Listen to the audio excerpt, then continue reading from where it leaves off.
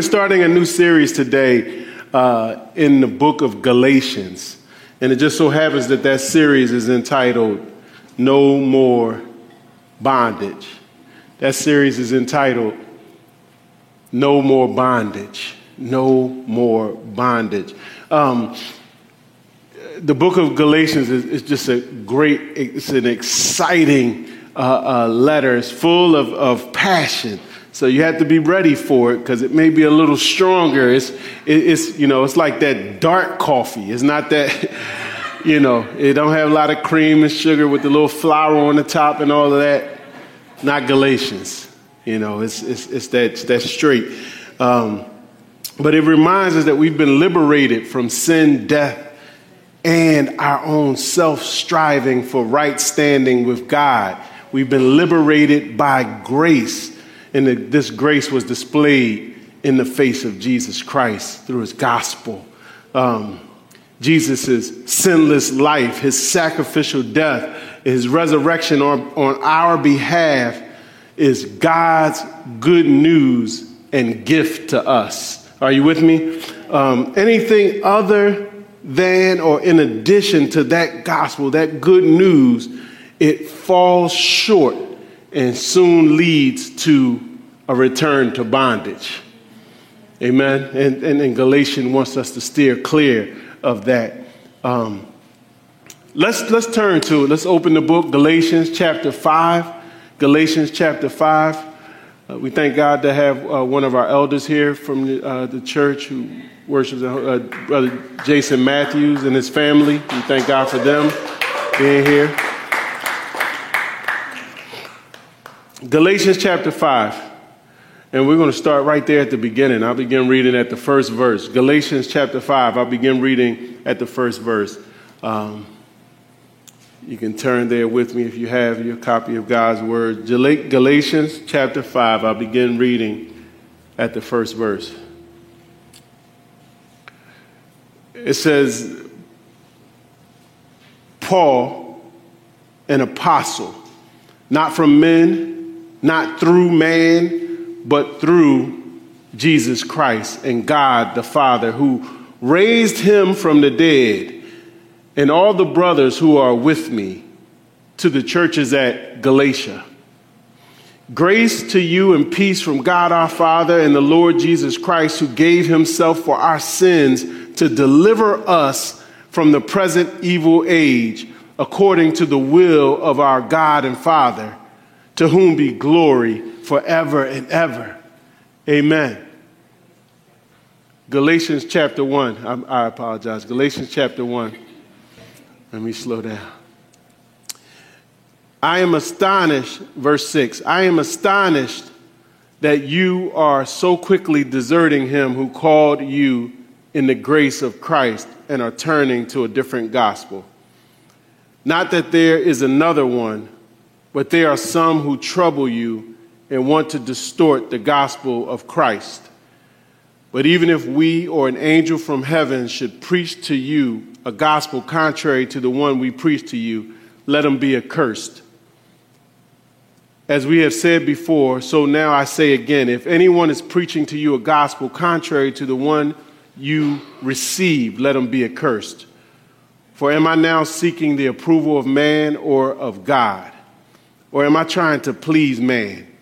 If I were still trying to please man, I would not be a servant of Christ. If I was still trying to please man, I would not be a servant to Christ. Galatians 1, verses 1 through 10.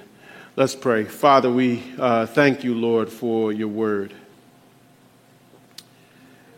We pray, O Spirit of the living God, Lord, for your presence, your power, and your peace. Let yourself be recognized here in this space. Let your purpose be exalted and your name glorified. Oh God, allow your scriptures to be opened, Lord, with understanding. Father, I ask for a fresh anointing to preach and anointing to receive your word here today. Father, let the words of my mouth and the meditations of my heart be acceptable in your sight. Lord, you are my strength and my Redeemer. In Jesus' name, amen. Amen, amen, amen. We are indeed in Galatians chapter 1. Have you ever had the experience you've been expecting to hear news from someone about something, and when they bring it to you, they kind of start off with a riddle? I mean, I don't know if they do it as much anymore. I mean, it's like a riddle. It's they come and they say, well, I got good news and I got bad news. Which one do you want to hear first? That ever happened to anyone? And I'm thinking first, I don't want to take a multiple choice test to hear what you had to tell me. That's the first thing I'm thinking. But which one do you opt for? And they come with good news and bad news. What do you opt for first? I always opt for the bad news first. I'm with you. My thinking is that if there's nothing I can do about the bad news anyway, I just have to hope that the good news is better, that it'll overshadow the bad news. So I take the bad news first, and then I want the good news to rush in and overflow it. Amen? Why are we here? The text today shares both good news and bad news. The bad news is that the folks receiving the news are spoiling their own good news. That's the bad news. The folks receiving the news are spoiling their own good news. And the simple title of the message is Good News, Bad News. Good news, bad news. Hold this thought in case you happen to drift off in the middle. Hold this thought. Don't let anyone, including yourself, mess with your good news. The gospel is enough. Don't let anyone, including, point to yourself, including yourself, mess with your good news. The gospel is enough. In case you haven't been through this section of the scriptures in a while, I just say this book of Galatians, the Apostle Paul writes this letter to a cluster of churches in an area called Galatia. It is where modern day Turkey is. And we believe it's in the southern part of that area. But he writes to this group of churches who are in danger of unknowingly stepping backwards from the God-reliant freedom of faith into the bondage of self-reliant law-keeping. They're about to jam themselves up. I'm just translating. They had received the truth of the gospel from Paul on his missionary journeys there not long ago, but were being wrongly influenced by another message. And he writes now an urgent warning to make them fully aware of what it is that they're buying into. The harm that it'll cause them. And he wants to turn them back toward living out the trustworthy message of God's grace, the glorious gospel. So Paul writes here in Galatians, in these opening verses, he introduces many of the points that he's going to be unfolding during the rest of the letter in the book of Galatians. He says here in the first verse, he says, Paul, introducing, an apostle, not from men nor through man, but through Jesus Christ and God the Father, who did what? Raised him from the dead. And all the brothers who are with me, to the churches at Galatia. In this time when they would write, the style, the writer would often identify themselves in the beginning of the letter. We do it at the end of a letter. We don't write letters anymore, do we? They would do it at the beginning of the letter. They would say who the letter is from. They share who the letter is from and then who it's addressed to right there in the opening. But here, Paul, it's more than just opening. It's more than just a simple greeting with his name and his title, apostle. Paul adds a clarifying description that's important for the churches to remember. They need to remember, and it also leans into the reason that he's writing to them. He packs it right there in the beginning. He's Paul, an apostle. There was a time I didn't know an apostle from an epistle. But so an apostle is a word that means sent one, sent. It was applied to various people at that time who were sent as representatives for higher authorities. Paul here, he wants to distinguish himself from just generic messengers that are sent and commissioned by human authorities. He separates himself. He makes plain that his appointment as apostle, his apostolic assignment was from a higher authority than any man. Don't lump him in with the other messengers, he's saying. He was an apostle of the risen Lord Jesus Christ.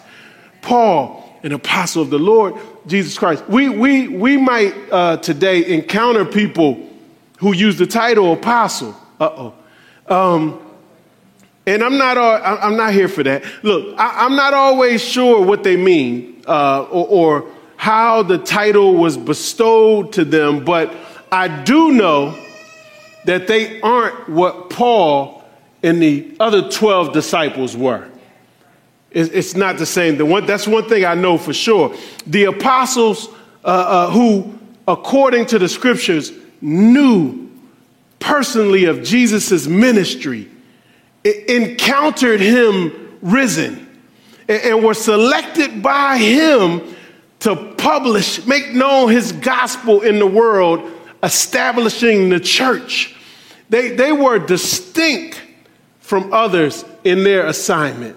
These apostles that Paul is one of, their teaching and their preaching was authoritative for the church. It set standard. Like the prophets of the Old Testament, their writing would carry the weight of Scripture itself. These apostles.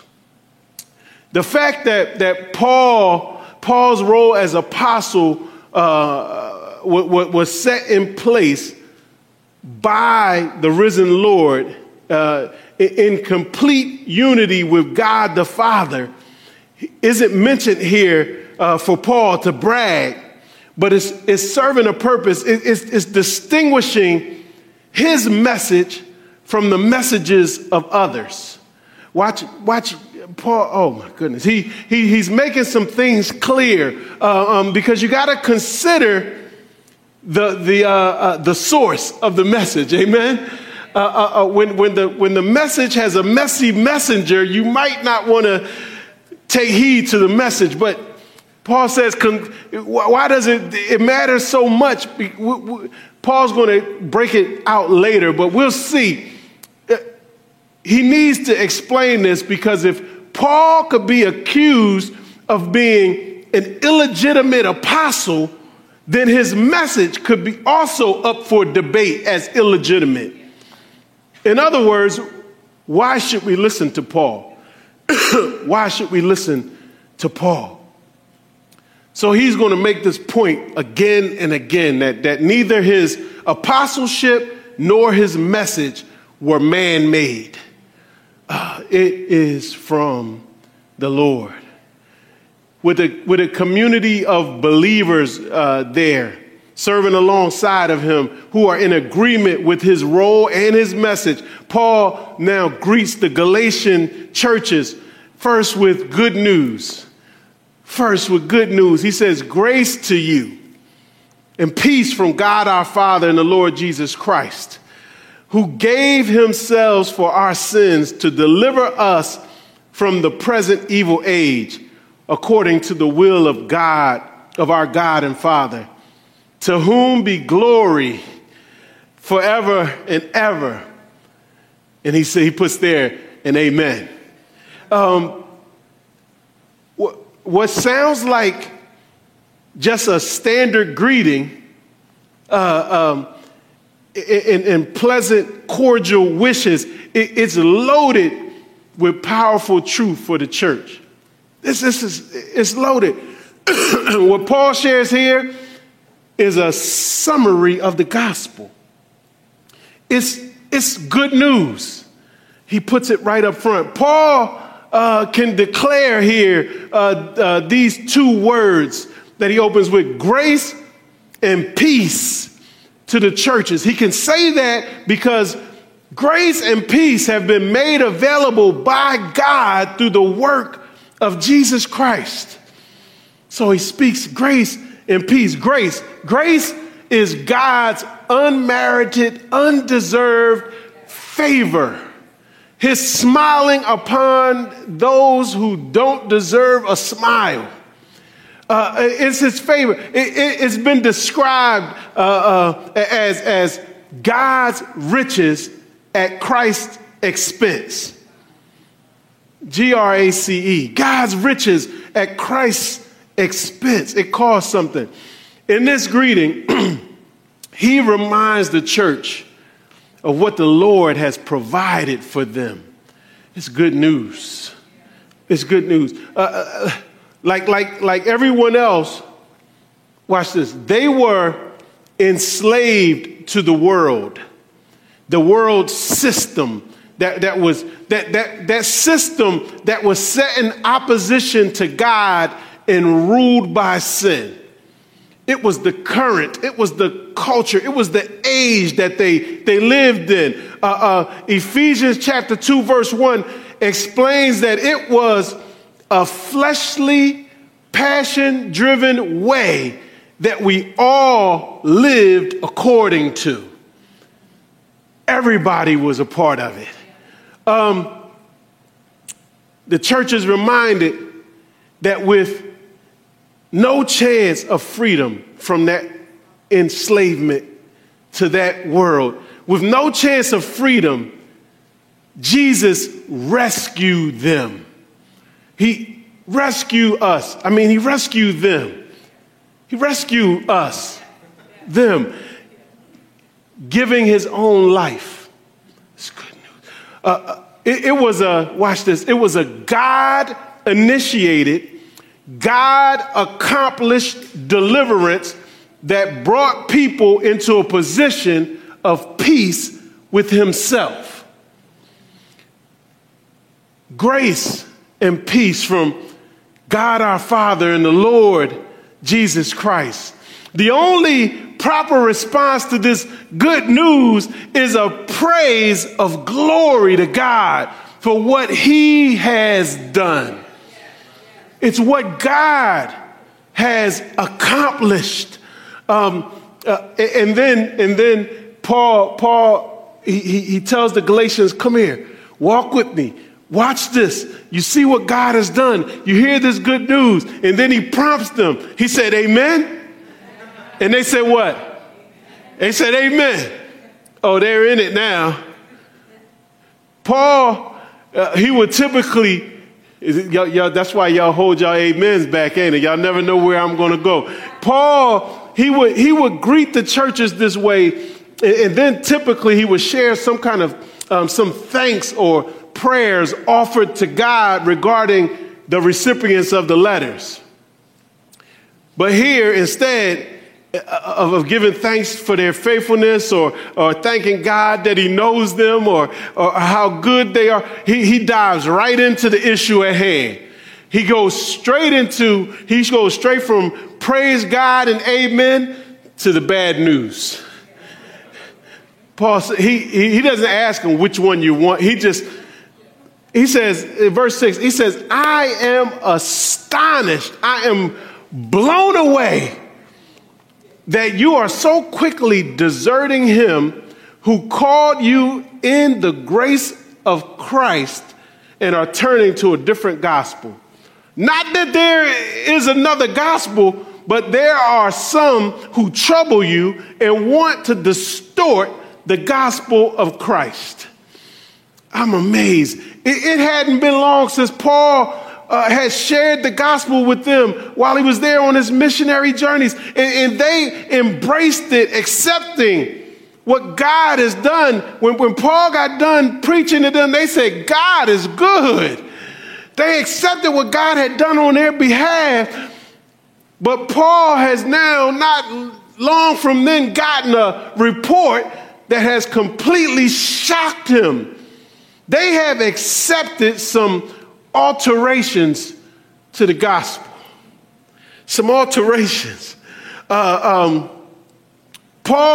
wastes no time telling them what that means for them when they want to accept an altered gospel. He says, you're rejecting the grace of God's good news. It's like they had become traitors. They had signed up for Team Jesus. And Paul shows up and they're wearing a different jersey. They were claiming to be with God because what God had done, and then this word is they're deserting. They're turning their backs on him. They're turning their backs on him. This is really troubling Paul. It might sound dramatic, like why is Paul all on this like this? But they are in dangerous territory. They are in dangerous territory. It is more prevalent than we think. This wasn't some issue of just Christian liberties, like should the church have drums or not, or who should wear? I almost said something. I had to catch myself.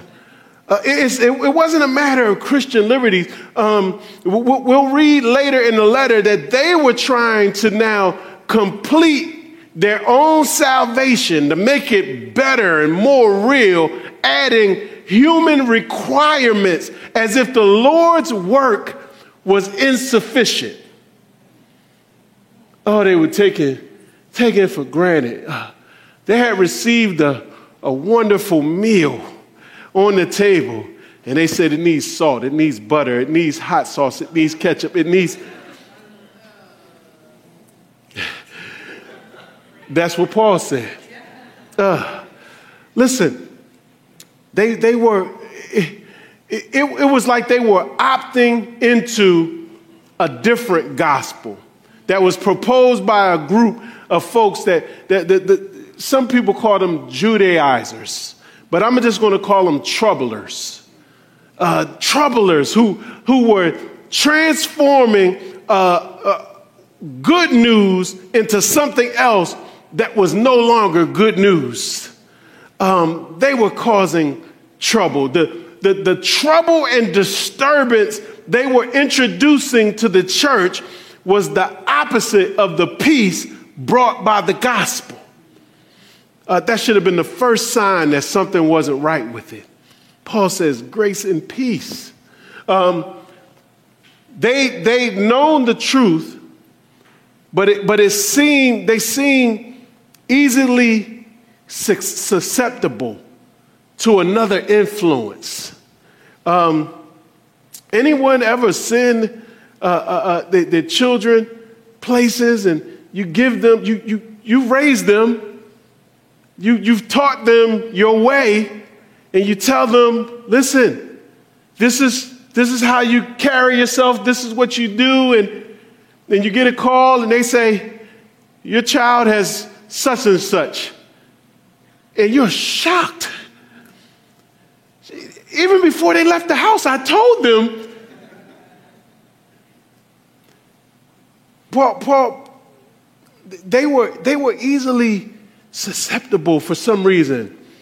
And I like to submit, it was likely due to a natural tendency in people to want to claim, either outwardly or inwardly, our part in accomplishing things.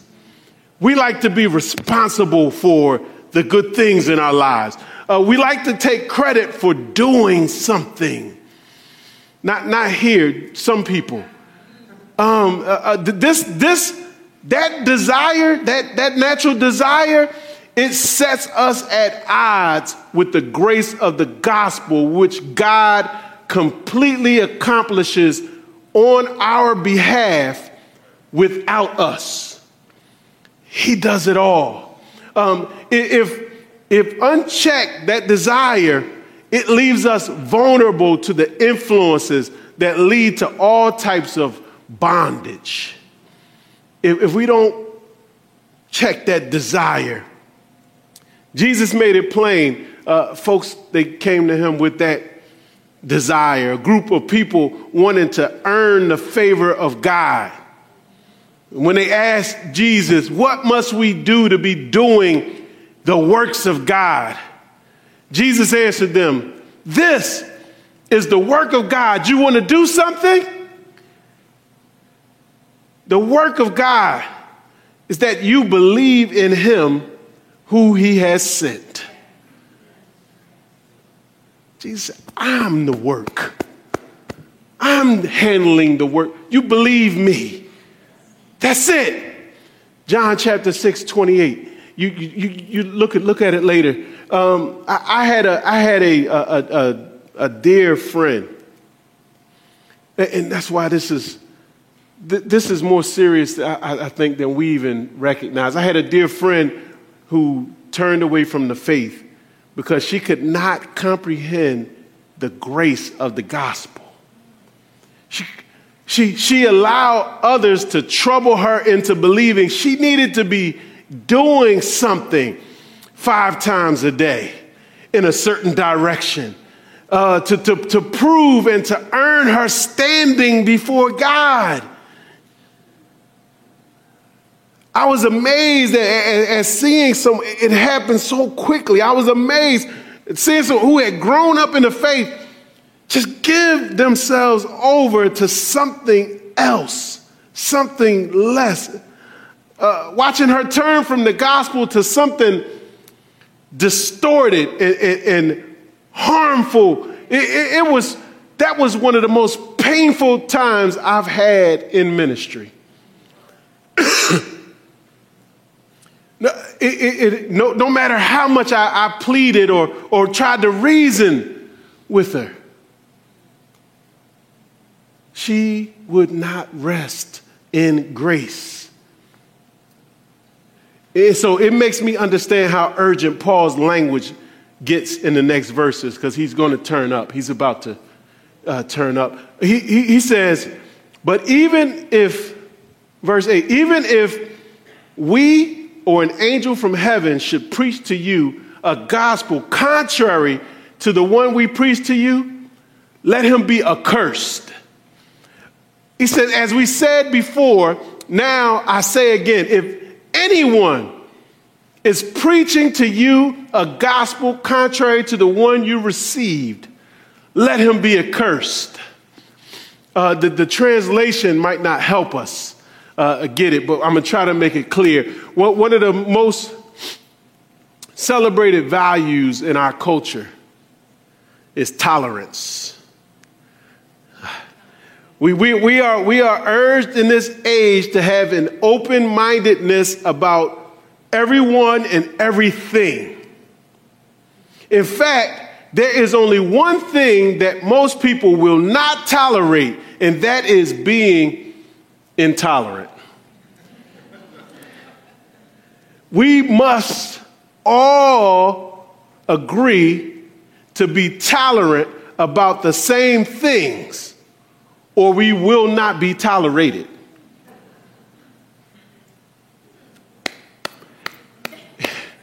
The sentiment is noble. There's something in it, right? It's noble, but like most things in our culture, it's subjective and it's limited. It's the source of phrases like one of my most hated, my truth and your truth. It comes from this notion, my truth and your truth. It's too early in the morning for philosophy. But just let me ask, what happens when two truths don't match?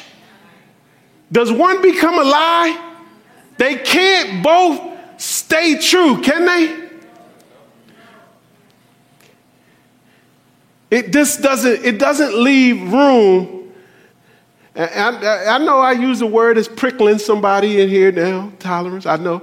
It doesn't leave room, though, for an objective, singular truth that's non-negotiable. Walk with me. And that's exactly what God, who exists over and independent from our culture, has established in his gospel. It is what it is. Paul might have been willing. Paul would get along with people as much as he could. He might have been willing to adapt and to change a lot of things as he was a missionary entering into different cultures. See 1 Corinthians chapter 9 and see Acts all over. He would change maybe the way he ate, the way he dressed, the way he talked. But one thing he was not tolerant of was changing God's truth.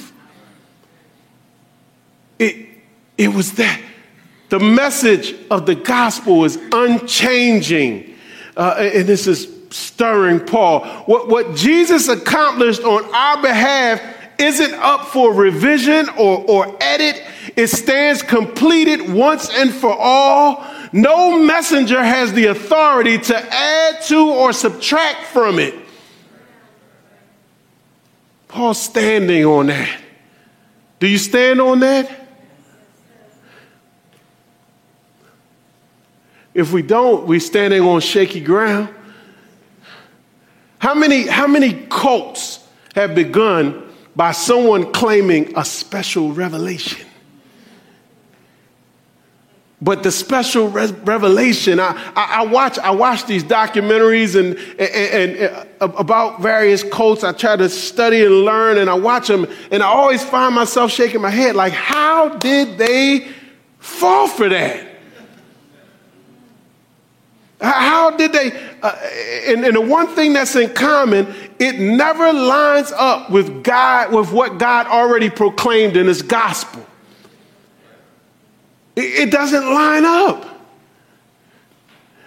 I just imagine myself sitting there and hearing it and looking at the gospel and then hearing something that's totally contrary to the gospel. And I say, that'll do it. That's it for me. You don't have to worry about me.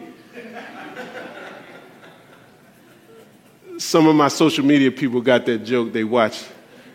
I say that, listen,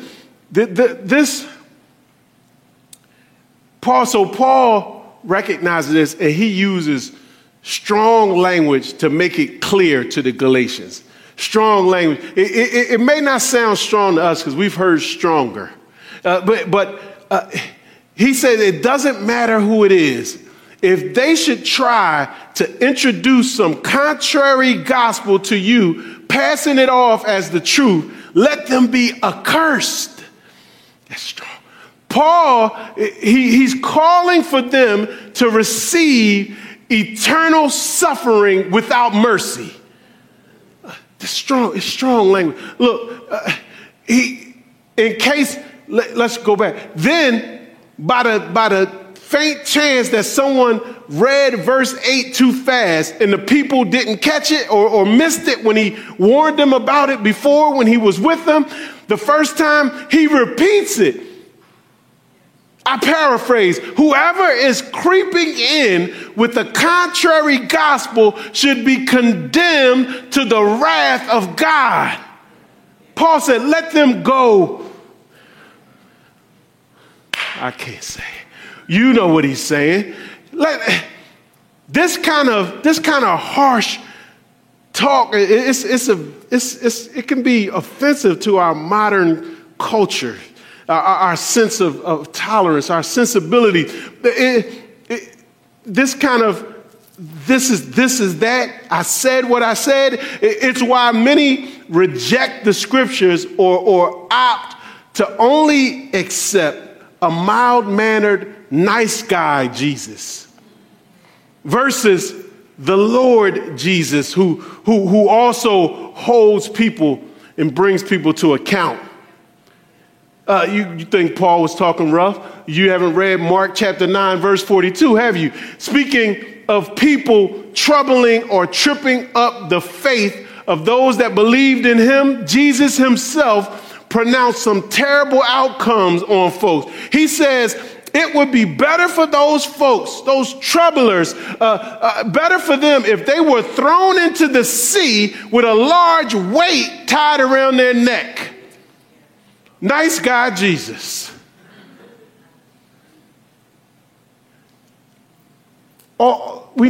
Considering the cost and the eternal benefits of the good news, there's too much at stake to not be firm about it.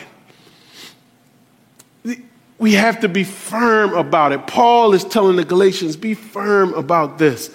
I remember having a tense dispute with a coworker once. This is when I was younger. I used to be fiery.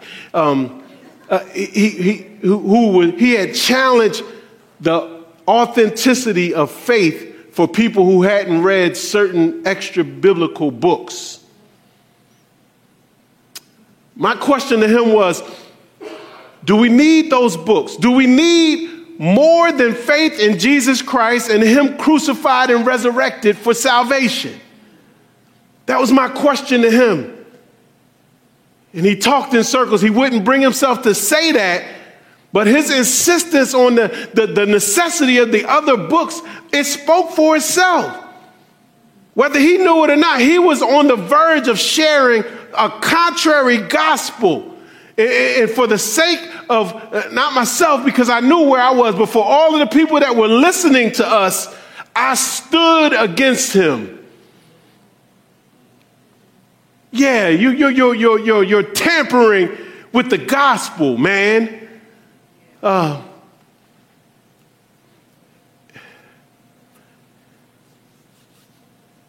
Almost abruptly, Paul shifts his last verse to the argument back to himself.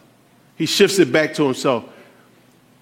Paul said he shared all that. He shared good news. He shared bad news. He says, for am I now seeking the approval of man or of God?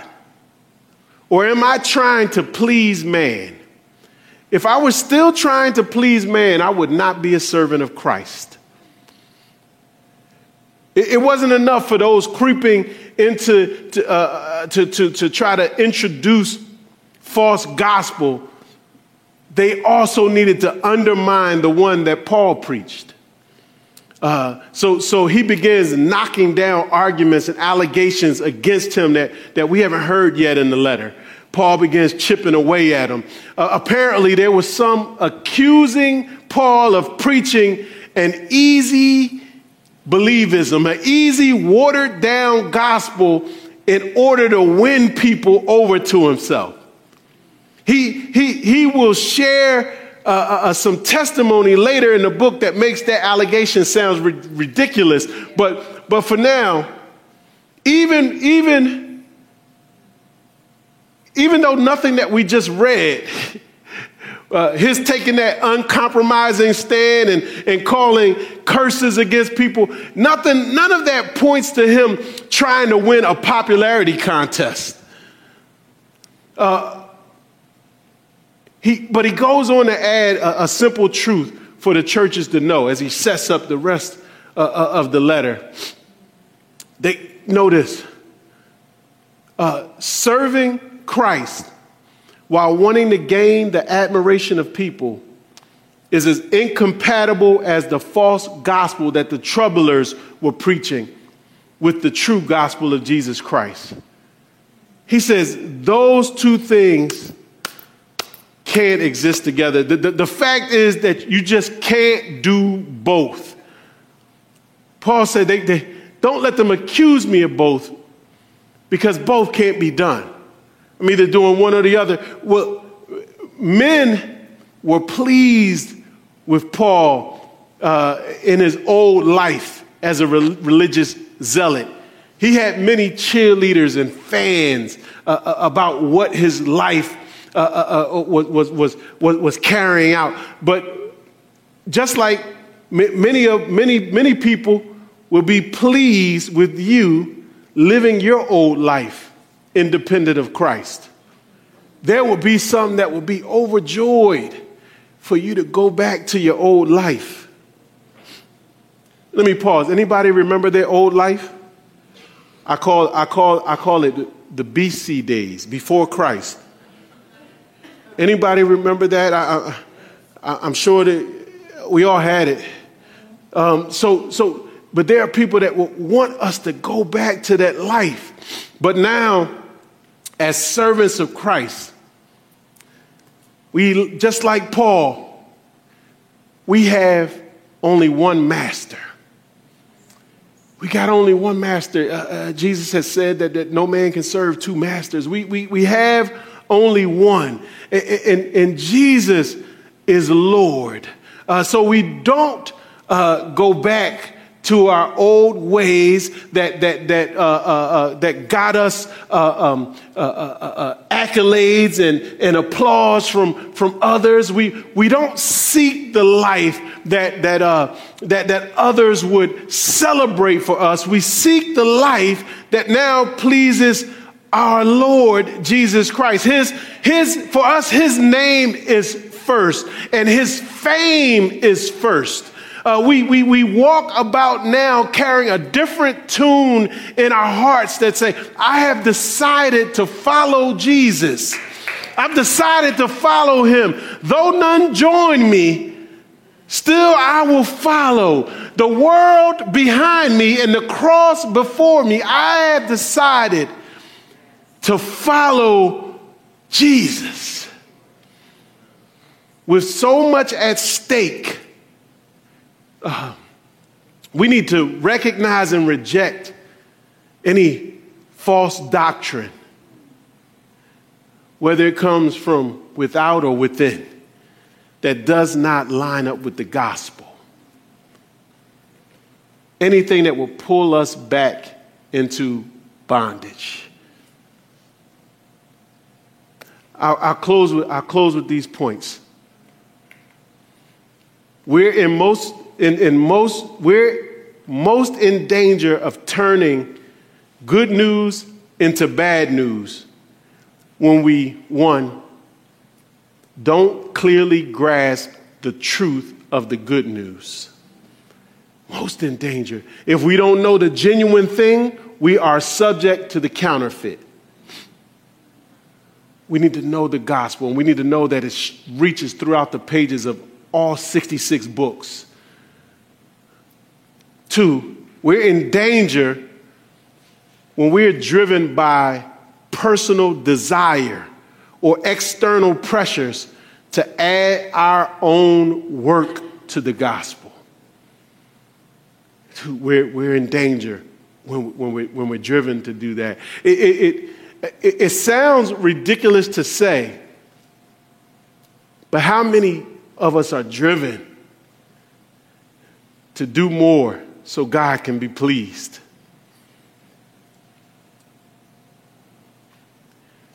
When, in fact, the gospel says God is pleased, so we do more. It's a difference. Lastly, we're most in danger when we put the ideas of our culture or desire to please people over our desire to serve God.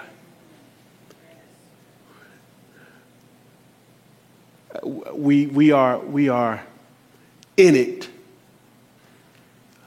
We are in a society that will overwhelm us with its desires. But we need to stand firm on God's gospel. Amen.